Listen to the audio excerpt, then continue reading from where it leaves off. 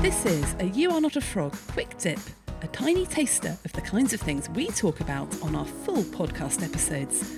I've chosen today's topic to give you a helpful boost in the time it takes to have a cup of tea, so you can return to whatever else you're up to, feeling energised and inspired. For more tools, tips and insights to help you thrive at work, don't forget to subscribe to You Are Not a Frog wherever you get your podcasts. I was doing some wellbeing training earlier on as part of the Shapes Toolkit. We talk about the power of connection, the power of connecting with people. And often, many of us are connecting with people all day, but we still feel exhausted at the end of the day. Sometimes we spend the weekends connecting with people that, if we're honest, sort of suck the life out of us rather than re-energise us. And whenever we talk about the power of connection, I always talk about these people that you like to see, you want to see, but you really don't feel energised after you've seen them, and you are net giving out to them. Now, we're not telling people never to see people that don't re-energise them, but sometimes, rather than having that in your connecting bucket, in your ways to well-being, you could put that in your giving bucket instead. So I'm choosing to see that person so that I can connect with them because I recognise that's me giving to them. And that got me thinking about, wow, what is the difference there? Because it's exactly the same thing. Only this time we're doing intentionally.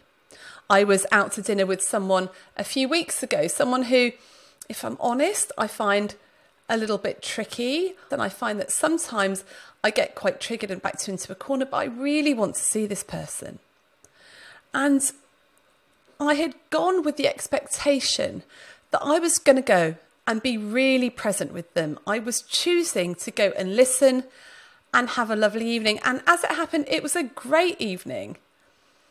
Everything happened as it normally does, but I was able to spend some time with that person in a really good way because I had chosen to go there with no expectation of anything. And I was reflecting on what the difference was between the evening with that person this time and the evening with that person previously. And it was my intention. It was because I had used power language to take control of the situation. And it changed everything for me. So when we have these situations where we think, well, I have no choice, I've got to see that person, or I have to spend time there, or I have to do that. That is powerful language in the terms of you have to, but unfortunately it's totally unhelpful. And we need to shift our perspective from this feeling of I have no choice to I am choosing to do that.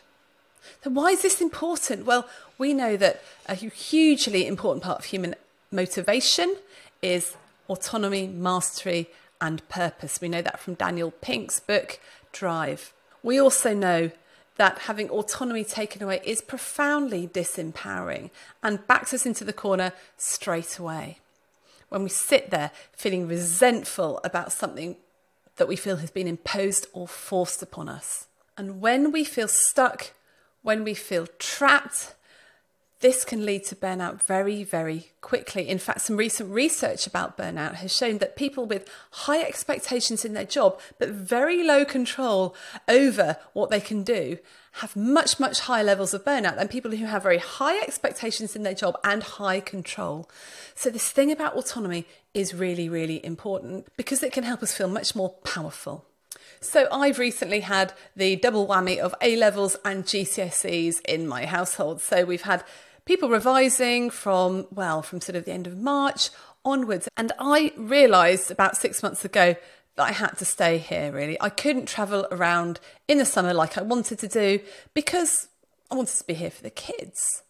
And I very quickly realised that using the phrase, I have to stay because the kids have got exams, was making me feel restless, was making me feel itchy feet and trapped. I then started thinking about, actually, is that true? Is it true that I have to stay? Of course it's not. I could get up and go at any point and leave them. The reality is that I am choosing to stay. I am choosing to be here for them and be around just to support them and love them. And that mindset shift, I am choosing to, made all the difference for me. But it's not just I'm choosing to, but I am choosing to so that.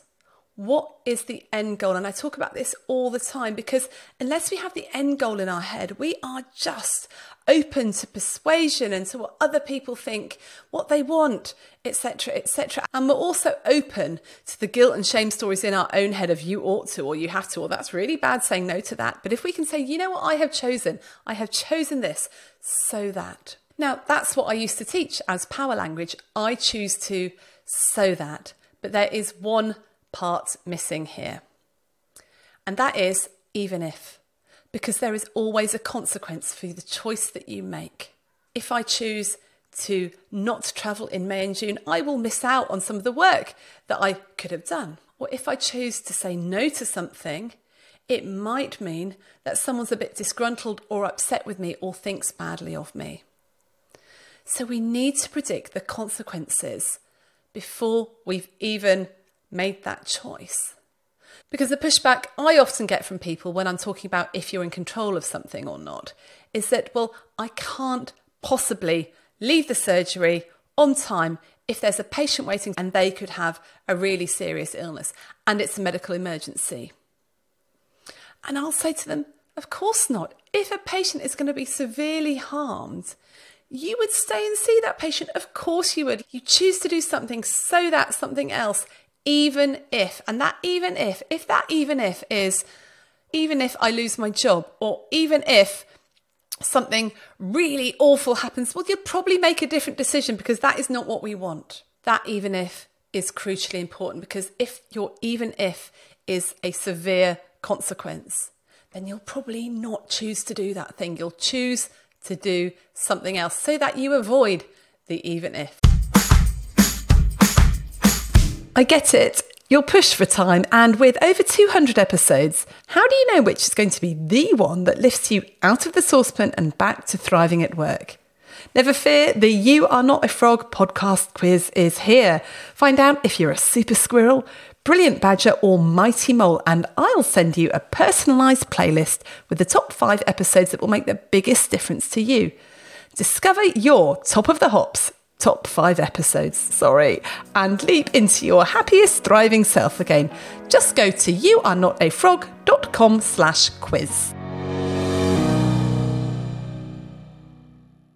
So, of course, we do not want to tolerate patient harm, doing anything that's absolutely against our core values, doing something dishonest or something that's going to lose us our jobs. But there are things that we can tolerate, such as maybe some pushback from somebody, maybe them being a bit upset with us, maybe something being done that's not quite perfect or not quite finished, or even not getting to the bottom of our to-do list, which, side note, you will never get to the bottom of. And side note, I refer you back to a previous podcast where we talked about our to-do list, looking at it as a river rather than a bucket, because a bucket you've got to get to the bottom of, whereas a river, you can just pull stuff out that you're going to commit to doing. Another even if is upsetting someone, and yet another even if is causing someone a bit of inconvenience. Because so often, if it's a choice between someone else's inconvenience or our inconvenience, we choose our own inconvenience every time. And it's fine doing that once or twice, but if it's 20 times a day, then we end up getting so resentful and just dancing to everybody else's tune. So what I would say when you're looking at these even ifs, if that means there's going to be severe patient harm or someone's going to die, then do something different. You have the choice.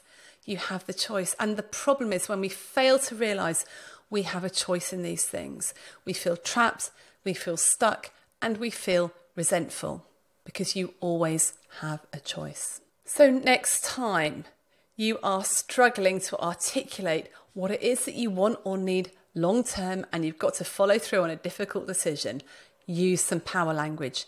These 7 short words. I choose to. What are you choosing to do? So that. Why are you choosing to do it? Even if, what might the consequences be? And if you can get that fixed in your brain and stick to it, it will save you a whole heap of pain. So recognise that you have a choice. Stay in your zone of power, which means the only choices you've got are things that you can control. You do not have a choice over the stuff that's outside your zone of power. Sometimes the choice that you will make is just accepting that. So I am choosing not to do anything about that so that I'm not going to feel really anxious and stressed, even if there are some adverse consequences, even if I don't like it, because this is the only thing that's going to let you be in it for the long game and have the biggest impact in your work.